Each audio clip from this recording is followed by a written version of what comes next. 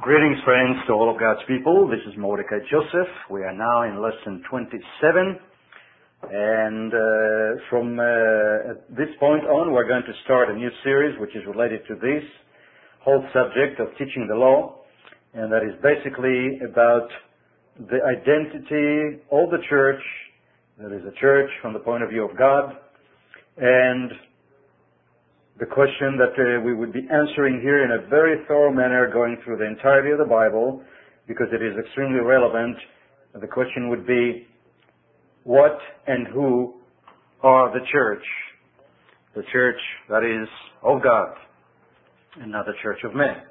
And so we're going to go from Genesis until Revelation, for the simple reason there has been an awful lot of confusion, an awful lot of misinformation, partly truth, and mixture of fictitious information, and all of us have been affected by it to one degree or the other, and there is no other way of really clarifying everything, removing the dust, and seeing everything from not men's point of view, but from God's point of view.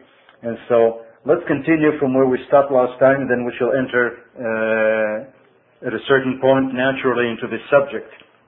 We are now in Genesis 11.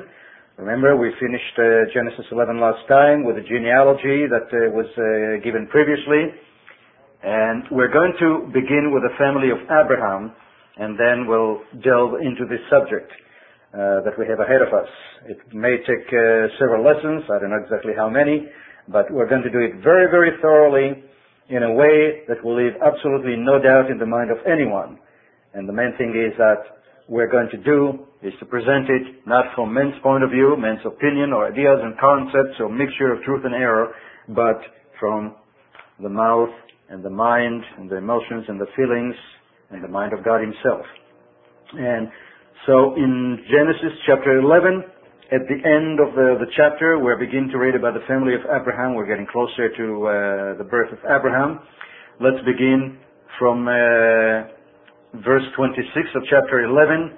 Now Terah lived 70 years and begot Abram, Nahor, and Haran. And as we explained earlier, he was not 70 years when Abram was born. This is just a way the scriptures is written, where you get the impression that the three of them were born the same year.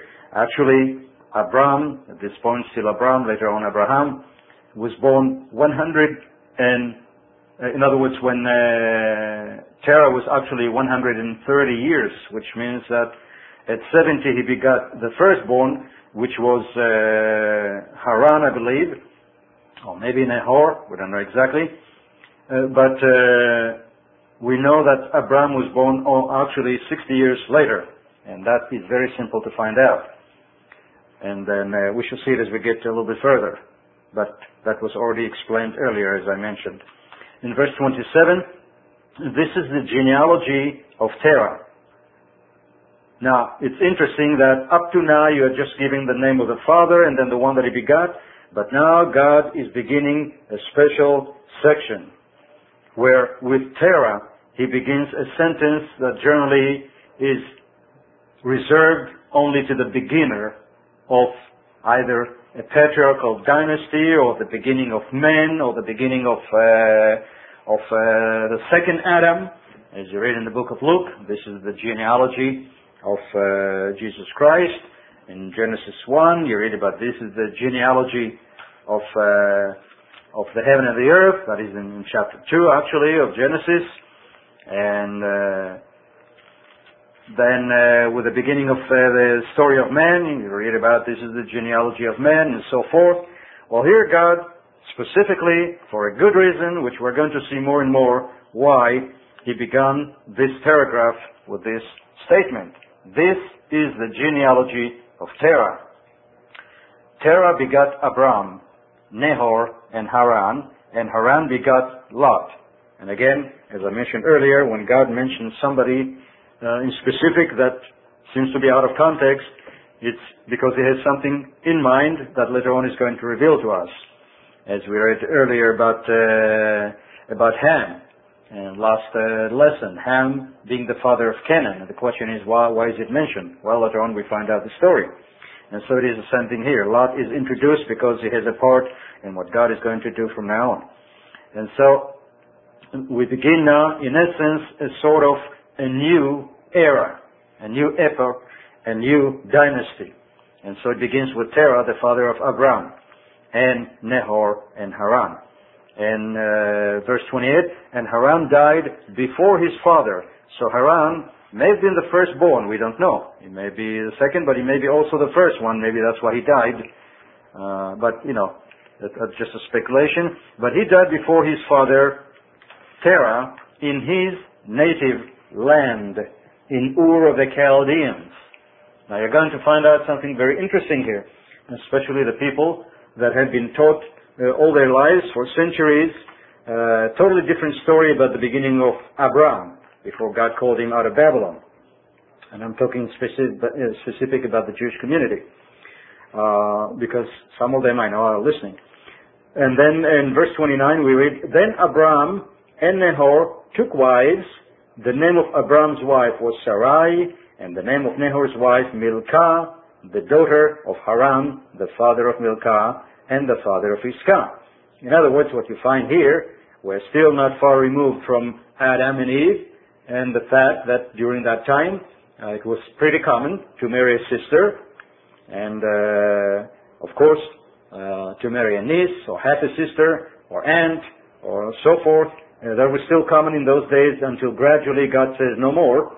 From now on it's going to be an immoral thing. Immoral means when God says you don't do it, it becomes immoral.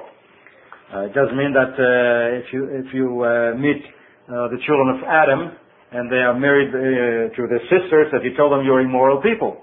All it means is when God says don't do it anymore, at that point he makes it a moral issue. And later on with the children of Israel he made it very specific. What can be done, what cannot, and what they did, which God says should not be done, became immoral, unlawful, and a transgression. At this point Abraham is marrying half his sister. In other words, she was the daughter of his father, but not the daughter of his mother. So it's half-sister, but nevertheless a sister. So the father of the faithful is married to his sister. And this is where all of us come from.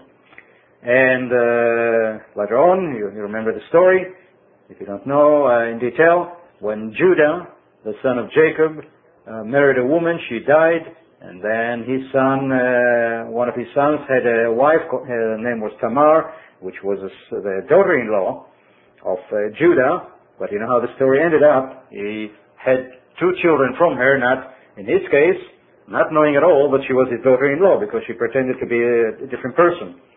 And so all the people who are called today the Jews come from the daughter-in-law of their father, Judah. Things were different in those days.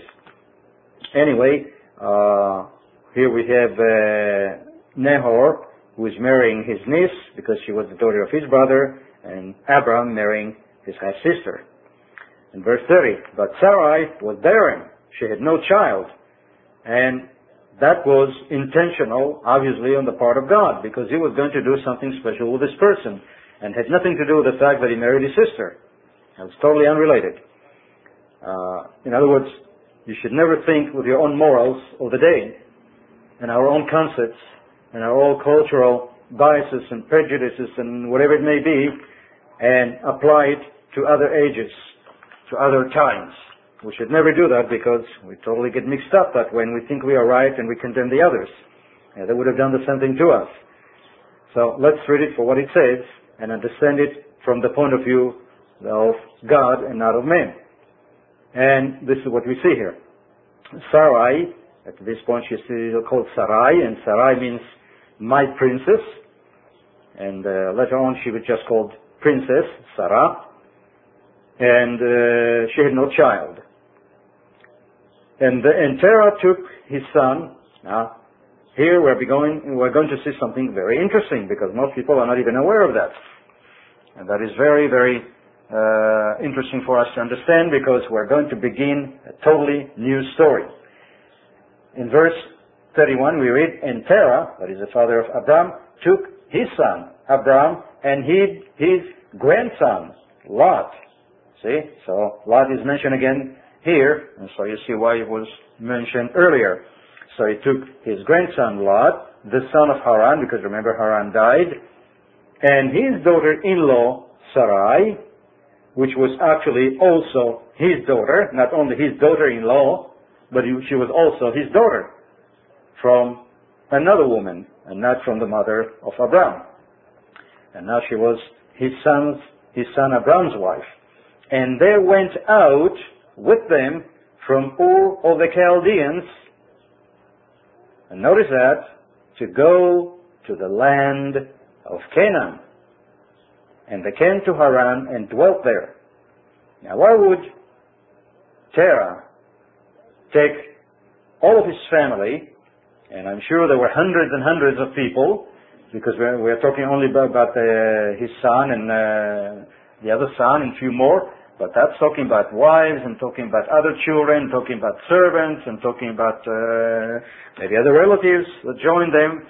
In essence, of all things, out of the blue, so to speak, he is uprooting himself and his whole family, at least many of them, and all of his entourage and all of his possessions, and he's going, of all places, to the land of Canaan. Now, that doesn't make sense at all, unless you understand that there is an awful lot behind the scene that God does not choose to record at this point.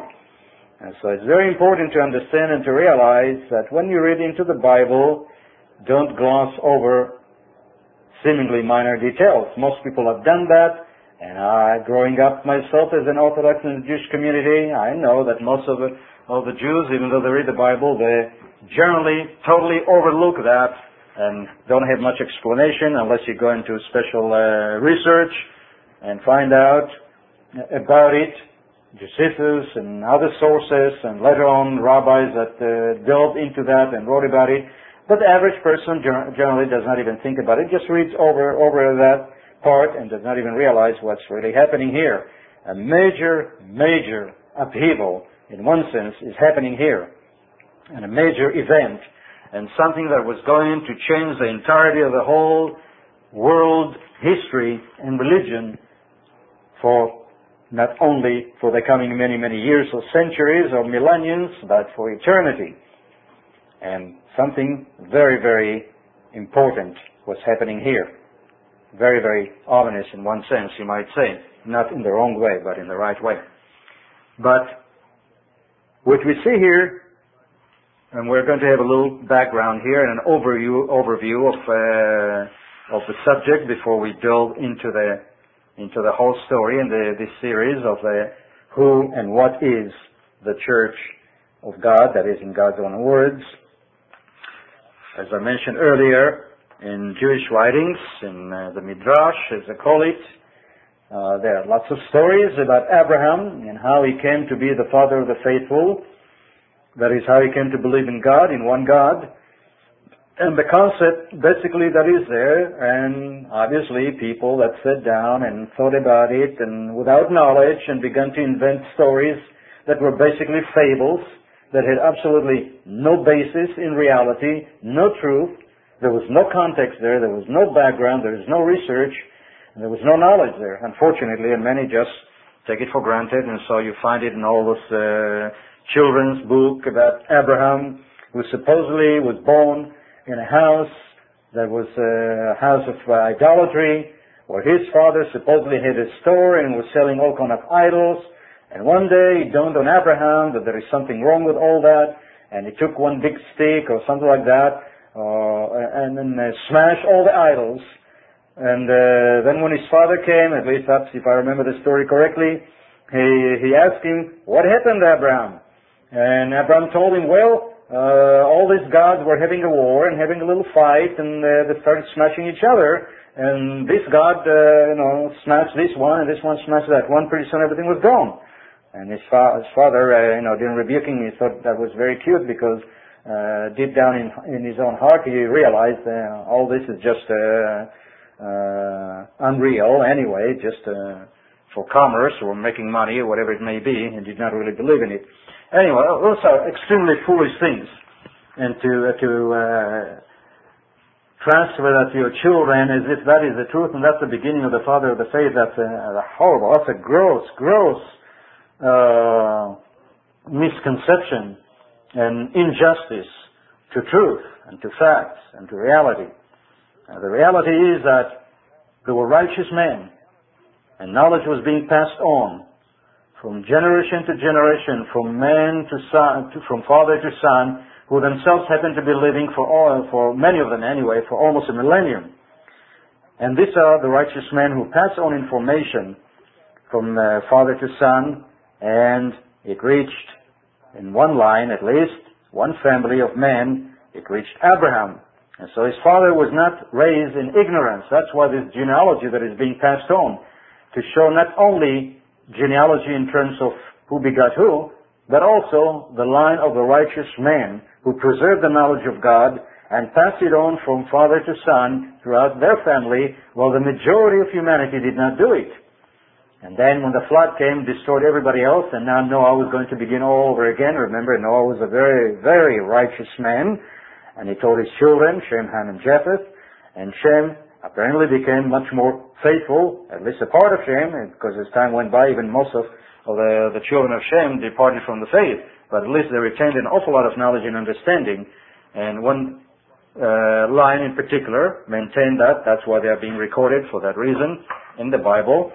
This genealogy that we see here that leads to Terah, the father of Abram. And so Abram was born in a home that knew God, that worshipped God, that had the knowledge of God, that knew the commandments of God, and it was not that fable and that silly story that people come up with because they do not know their right from their left. Anyway, and so there is an awful lot behind the story. Why would Terah, the father of Abram, of all things, want to totally uproot out of the land of Babylon where everything was there? It was the glory of the nations at the time, much more glorious than Egypt. And then Egypt became a very glorious nation herself as it developed. But Babylon was a wonder of the whole world at the time. It was a center. This is where it all began when Noah descended and his children into that area. That's where Babylon, later on, that is the city of Babylon and the Tower of Babel before that. It was a holy city, a city of knowledge, of science, of understanding and all that. Why would a man want to totally uproot himself and his whole family and of all places go to the land of Canaan? Far away. Obviously, there is an awful lot behind the scene. Because these were people of God, they knew God, and God communicated with them, and there was much happening behind the scene, and so Terah felt, we don't know exactly the details, but he's not going to wake up one morning and says, well, I'd like to totally leave this land, just like today, you wake up one day and you say, well, I'd like to totally forsake everything that I have and take everybody from this land, let's say the United States, and go to a little town in Siberia. Yeah, that wouldn't make sense unless you were insane. Well, obviously, Terah was not insane. There was something there that was happening behind the scene, and as we go on, we're going to find out something very momentous that is happening here. Terah knew that God wanted to do something with his family. He knew something about the land of Canaan. He knew something about the land of promise. He knew quite a lot, and this is what caused him to do that. And yet God really did not want Terah himself. He wanted Abram. But he had communicated with Abram, and Abram communicated with his father about this, and Terah probably said, well, let's all go. Because they were righteous men. They were righteous people, and they were obedient to God. They were men that fear God. And of course, there was also influence to a degree of the Babylonian religion around them. And so it says that he left Ur of the Chaldeans in verse 31 to go to the land of Canaan, and they came to Haran and dwelt there. In other words, they traveled from Ur of the Chaldean, which is roughly today around the city that is closer to the Persian Gulf. There is a major city there called Bosra. Later on we'll get more details about it. And he was mainly in that area, in that territory, and he traveled all the way up toward what is called today Syria, that is northern part of it, and there he, for whatever reason, all we know is that God, as we can see from the stories it develops and unfolds, that God did not really want him to continue beyond that point. So God made sure that he stays there, and all of his family, with the exception of Abraham and Lot. And so he called the place Haran, after his son. And that's why it says he came to Haran and dwelt there. So the days of Terah were 205 years, and Terah died in Haran. And that was the place that God said, you're going to this point and no more. I really don't want you to go to the land of Canaan. And we don't know what was going on behind the scenes, how much talking God was doing there, and what was happening there. But we know that a lot of things were happening behind the scenes that are not being recorded here and for reasons known to God. But we know that He gives us enough information here and there, down the road, to know that what He wanted to do did not include other people, but Abraham himself, and not even Lot. Even though He allowed him to take Lot with him, who was his nephew, and then since Abraham didn't have children, and the father of Lot died, that was the brother of Abraham, so you find here Abraham, in essence, adopting his nephew, Lot, as his own son, which would be extremely natural to do. And so he came with him. And then we read in chapter 12, verse 1, Now the Lord had said to Abraham, Get out of your country, from your family, and from your father's house, to a land that I will show you, and I will make you a great nation, and I will bless you, and make your name great, and you shall be a blessing, and I will bless those who bless you, and will curse him who curses you, and in you all the families of the earth shall be blessed. Now you begin to see why this beginning, or a new chapter in man's history, so to speak, that began with chapter 11, verse 27, where it says, This is the genealogy of Terah. Terah begot Abraham, and Abraham is mentioned first, though he was born 60 years later. And as you begin to read, you see more and more and more what was happening here.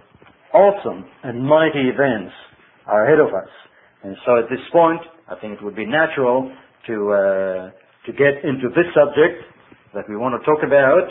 Extremely important subject, because that confusion that was in the land that was called the land of confusion, Babylon, Babel, from the Tower of Babel, that means to confuse. And God was going to begin a new genealogy, a new race. In essence, you might say, a new Adam. And through this Adam, he was going to beget many children, because all the children of the earth were finally going to be the sons, not of Adam, but the sons of Abraham, the father of the faithful, of all mankind. And so you see an awful lot of important things are happening here, and every tiny little detail is extremely important, and is hiding an awful lot of knowledge and understanding and background behind it. And we're going to begin now with the subject of the church by first having a sort of a general overview and a background, and then we'll delve into the subject itself.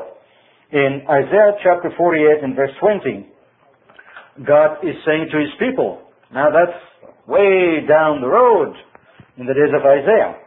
He says, Come out of Babylon. He's speaking to His people. Come out of Babylon. And what is He talking about? In Revelation chapter 18 and verse 4, the same statement is being repeated to the people of God.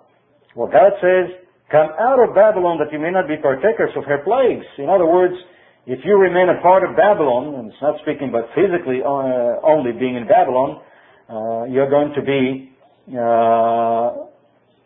also accountable for her actions, because things will rub off on you. You're going to participate in the way things are all around you, and you will be suffering just like everybody else unless you come out of Babylon. And ultimately you're going to have to come out of Babylon even physically. And in essence, we see a story here that is happening. Now, as time went by, let's say in specific in the last 2,000 years, since our subject is the true church of God, from the point of view of God Himself, not man, and it has no mixture of truth and error, just purity of truth. Yet men in the past 2,000 years, writing about the church, basically these were human authors and they wrote many books about church history. They wrote, as a matter of fact, thousands of books about church history, and lots of good material in it, lots of good information, and also an awful lot of misinformation in it, because basically the overwhelming majority of it came out of the tree of the knowledge of good and evil. Other parts were just giving certain information that really happened. Those were facts. But there's a problem, unfortunately, with every single book or article or whatever that was written about the identity and the history of the true church. All of them were based on a false premise concerning the identity of the true church and the people of God. That is from God's point of view. Not just partially from God's point of view, but totally in every way from God's point of view. And in this series, as I mentioned, of the teaching of the law, we are going to take, in essence, a 7,000-year journey into the mind of God, into the ultimate head of the true church. And let Him, in His own words and feelings and thoughts, reveal to us who and what constitute the true church, that is, the true people of God. Now, Babylon, as we began to read, was the birthplace, in essence, you might say, of two churches. One was the true and one was a fallen one, a counterfeit one. In other words, from Adam and Eve came knowledge and understanding. So one line became the righteous line, like Abel, and after that Seth, and those who came after him, and so their genealogy is mentioned all the way down to Abraham. And then the other line was Cain.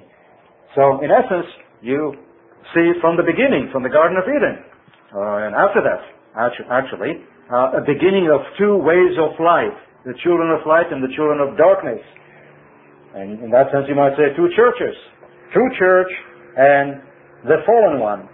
And all of them began right. All of them began right, like King Saul. He began right, like many of the people of God. They began right. And then they fell by the way. And that's how they fall into confusion. And so we have these two lines. And Babylon, since the world was destroyed and then Noah and his family descended on that territory, there all over again. The same reality happened all over again. That is, creation, in one sense you might say, of the two churches. One true, yet very small, only a hardcore of a few believers. And yet they carry on the truth from generation to generation. And then the overwhelming majority that become the big church, a counterfeit one, a fallen one, that take a measure of knowledge and understanding and then inject into it, because of the God that they have, that is their own kind of a God, the one that became known as Satan, the God of this world, as later on will be called by the writings of the disciples of Christ. And they were the majority of them. And so the true one was made of the righteous men from righteous Abel, and then the patriarchs that followed him, that are mentioned in the Bible. Many of them lived up to 1,000 years almost. And then up to Noah, and Noah being righteous, and his family also will be righteous. In other words, they all know the way of God and serve God and worship God. And then gradually, there is a breakdown even in that family, as we can see shortly after. And then there are other men who are also being recorded after Shem and his descendants, all the way to Abraham.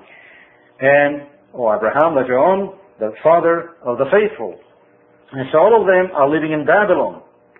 A small portion, a little flock, first fruit in one sense, little group. That's the true church of God. The true body of believers. And the faithful ones. And then the rest are of a different nature. And so, this is what we see here. And this men and women of faith continued generation after generation, and they became known as the Hall of Famers, the men of faith that later on were to be recorded in the book of Hebrews in chapter 11. And these people did know from the beginning of times, knowledge was being given to them by God Himself directly in person in the beginning. And then as He spoke to many of them as time went by. In other words, God did not forsake His people, at least a few of them that walked with Him from the Garden of Eden to the day of Abraham and to this very day. He still continued to deal with this very small, minute portion of people. Not many, only very few. And then the majority are in the other category of the fallen church, which includes not only one religion, but all the religions on the face of the earth. They're all grouped into this one called Babylon. And then they have many offshoots that come from the main one. But they're all basically more or less in the wrong direction. Going in the wrong direction, away from God and not toward God, and with their own inventions of knowledge and understanding and laws and so forth, and gods and deities and doctrines. And so the true people of God, the true church we shall call them, knew the territory of that church and the city of that God. And so that's why you find out Terah, knowing that this is where God is going to do His work in the land of Canaan, is headed in that direction. You see, knowledge was already there. They were not men of ignorance, but men of much knowledge and understanding, much, much more than people may realize. And they knew the territory and they knew the city of God, and as we read in the book of Hebrews, they knew far beyond just the city of God on earth, but the city to come. And this is what they live their life for the future, for the eternal city, for the city that was made by God Himself and not by men. But beginning with the physical city on this earth, that they knew God is going to choose that city to carry on His work until the time when the eternal city comes down and dwells in the same place, a name called Jerusalem. So they all knew the teachings, the true teachings of God, that is the teachings of His Torah, which basically means the teachings. They knew the code of law, and they knew an awful lot of things, while the others had bits and pieces of good information, of the tree of the knowledge of good, and also of evil in it. And that's why they are the counterfeit church, and that's why they are the fallen church, and that's why they are the Babylon, that is confusion.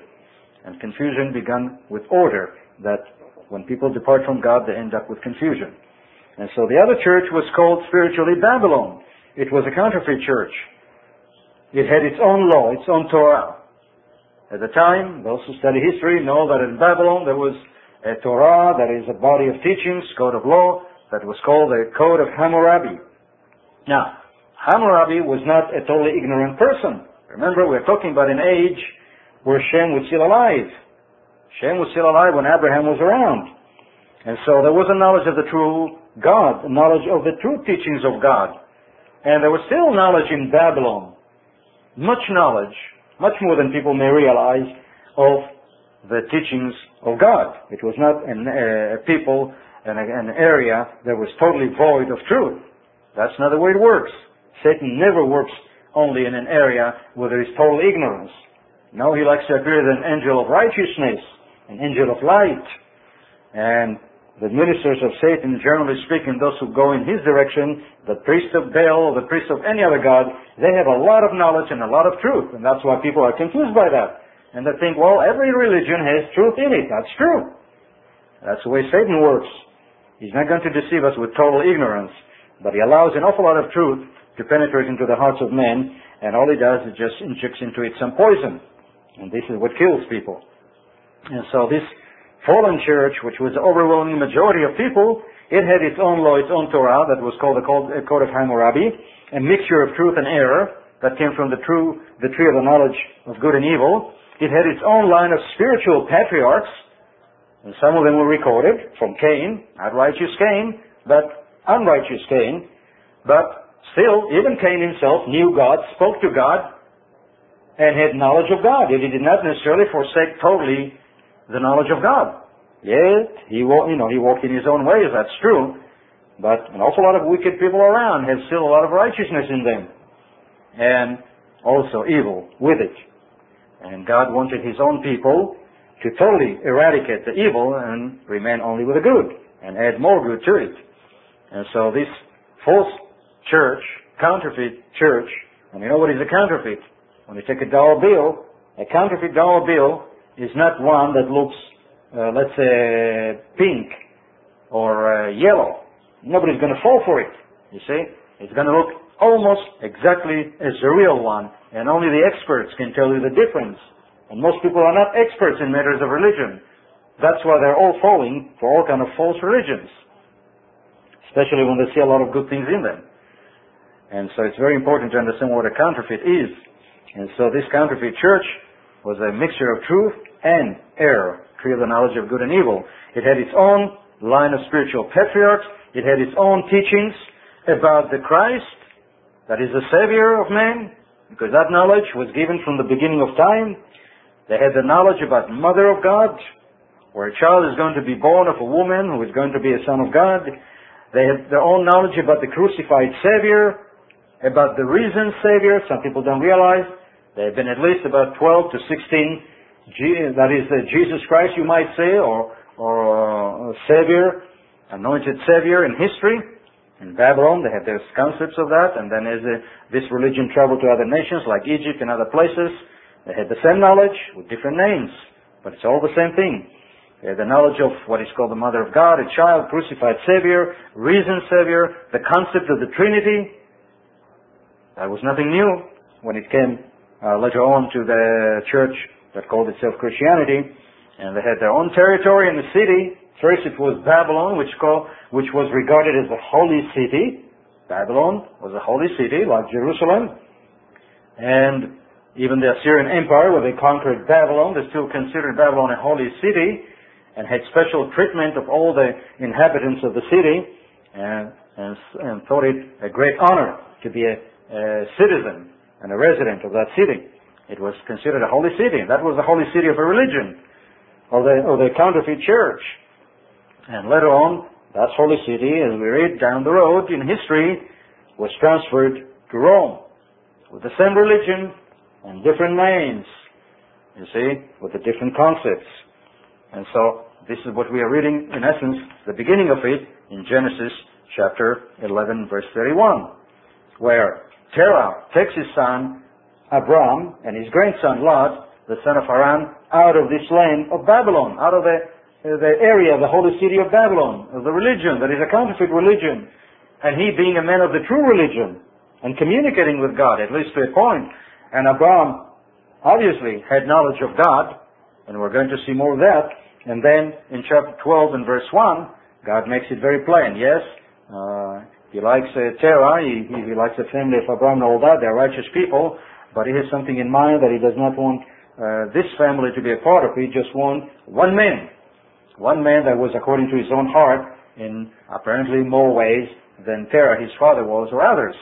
God only knows why he does what he does. After all, Noah was a very, very righteous man, and yet God did not start a new genealogy with Noah. He did not start a new phase in life in that sense, the spiritual phase. He could have started with Noah instead of Abraham being the father of the faithful. But he waited until Abraham came on the scene, for reasons known to him, and it is with Abraham that he was going to start something that is going to continue forever and for eternity. And ironically, all those who came before Abraham will become his sons, including his own father. They're all going to be sons of the faithful. Father Abraham, the father of the faithful. And all people on the face of the earth, before and after Abraham, will become his sons, spiritually speaking. This is what was on the mind of God. So God himself, the one that became known later on as the Father, was going to begin something very, very unique here and very special. And this is what we read here. Now, let's read something that is very interesting in the book of Acts.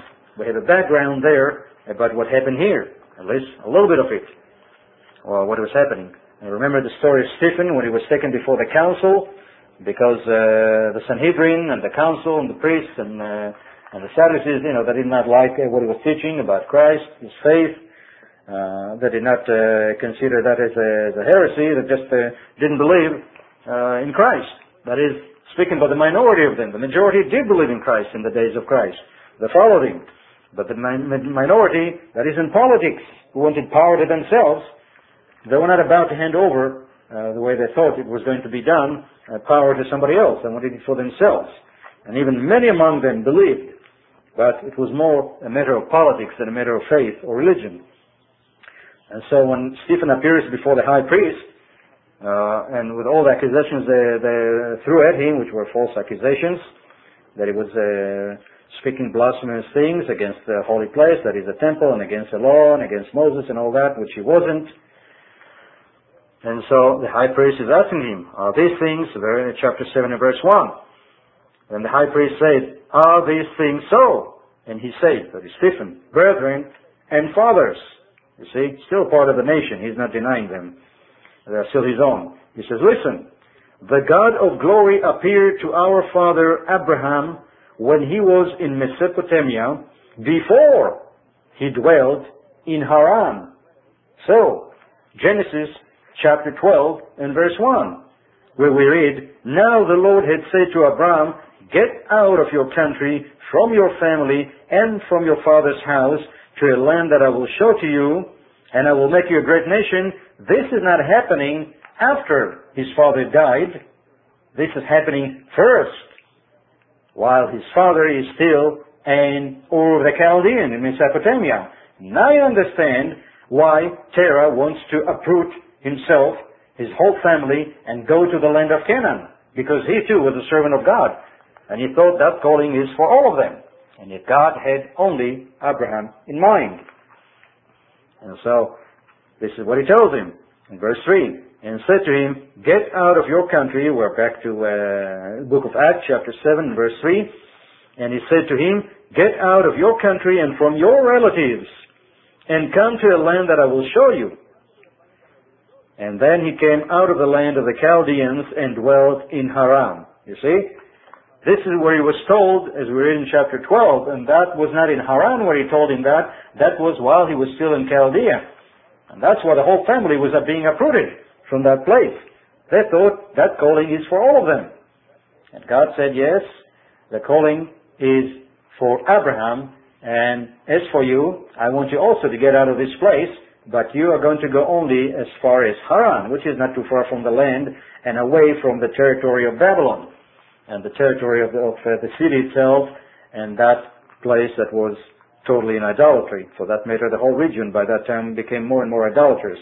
But at least as they went to Haran, it was more of a, not necessarily wilderness area, but wilderness in the sense there weren't many people around. That's why he was able to establish a city there and call it by the name of his own son. So at least he brought that whole family out of total idolatry, but only Abraham later on, he wanted to come into the land of Canaan.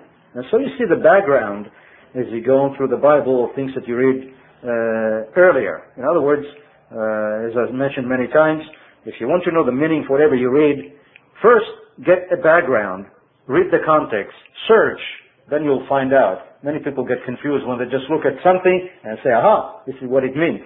And God does not write His Word in that way. He writes it, remember, it's only for the wise, not for the fools. And the wise are the ones that search very deeply and fear God and obey God and don't fabricate their own information. And yet this is what the fallen church had done and all those who follow in her footsteps. And so he tells him, you get out of that land. And verse 4, then he came out of the land of the Chaldeans and dwelt in Haran, because that's where his father took him to. And from there, when his father was dead, he moved to this land in which you now dwell. And this is what he tells his people at the time, Stephen, the people of Judah, who knew all that information. In chapter 7, you can read that, very interesting chapter, an awful lot of information. He basically tells them the history of the whole nation from Abraham, from the beginning. In other words, he's giving them the purpose of what it is all about, that he believes now. And many of them got it, and others did not. And those who did understood and comprehended, and therefore they did not reject Christ. All the others did, because they did not understand and rejected what they did understand. And so you have the background here that is unfolding as time goes by to the story. So, in essence, God was doing here a separation of the two churches.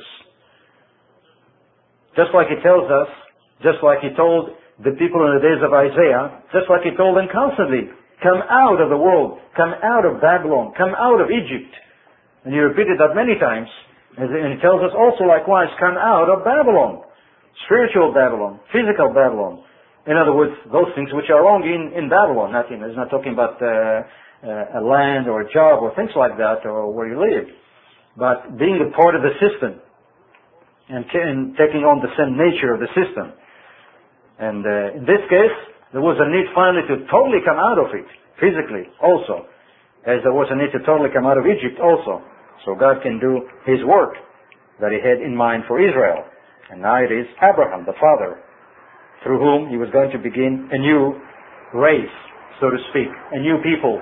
A new history is beginning here in the sense of a nation and later on the entirety of the world through Father Abraham. And so God is making a separation of the two churches, which is happening in two stages. First, He leaves Babylon, and He goes with all of His family. That is, Abraham's father is the one actually initiating that, because he's the one that is taking the whole family and said, well, let's go to Canaan. You know, one wants to hear is what God has in mind. And so he comes to Haran, and he stays there, and God makes sure that he stays there. Obviously, there is an awful lot of information behind the scene there we're not fully aware of, but it's there. We know that it is there.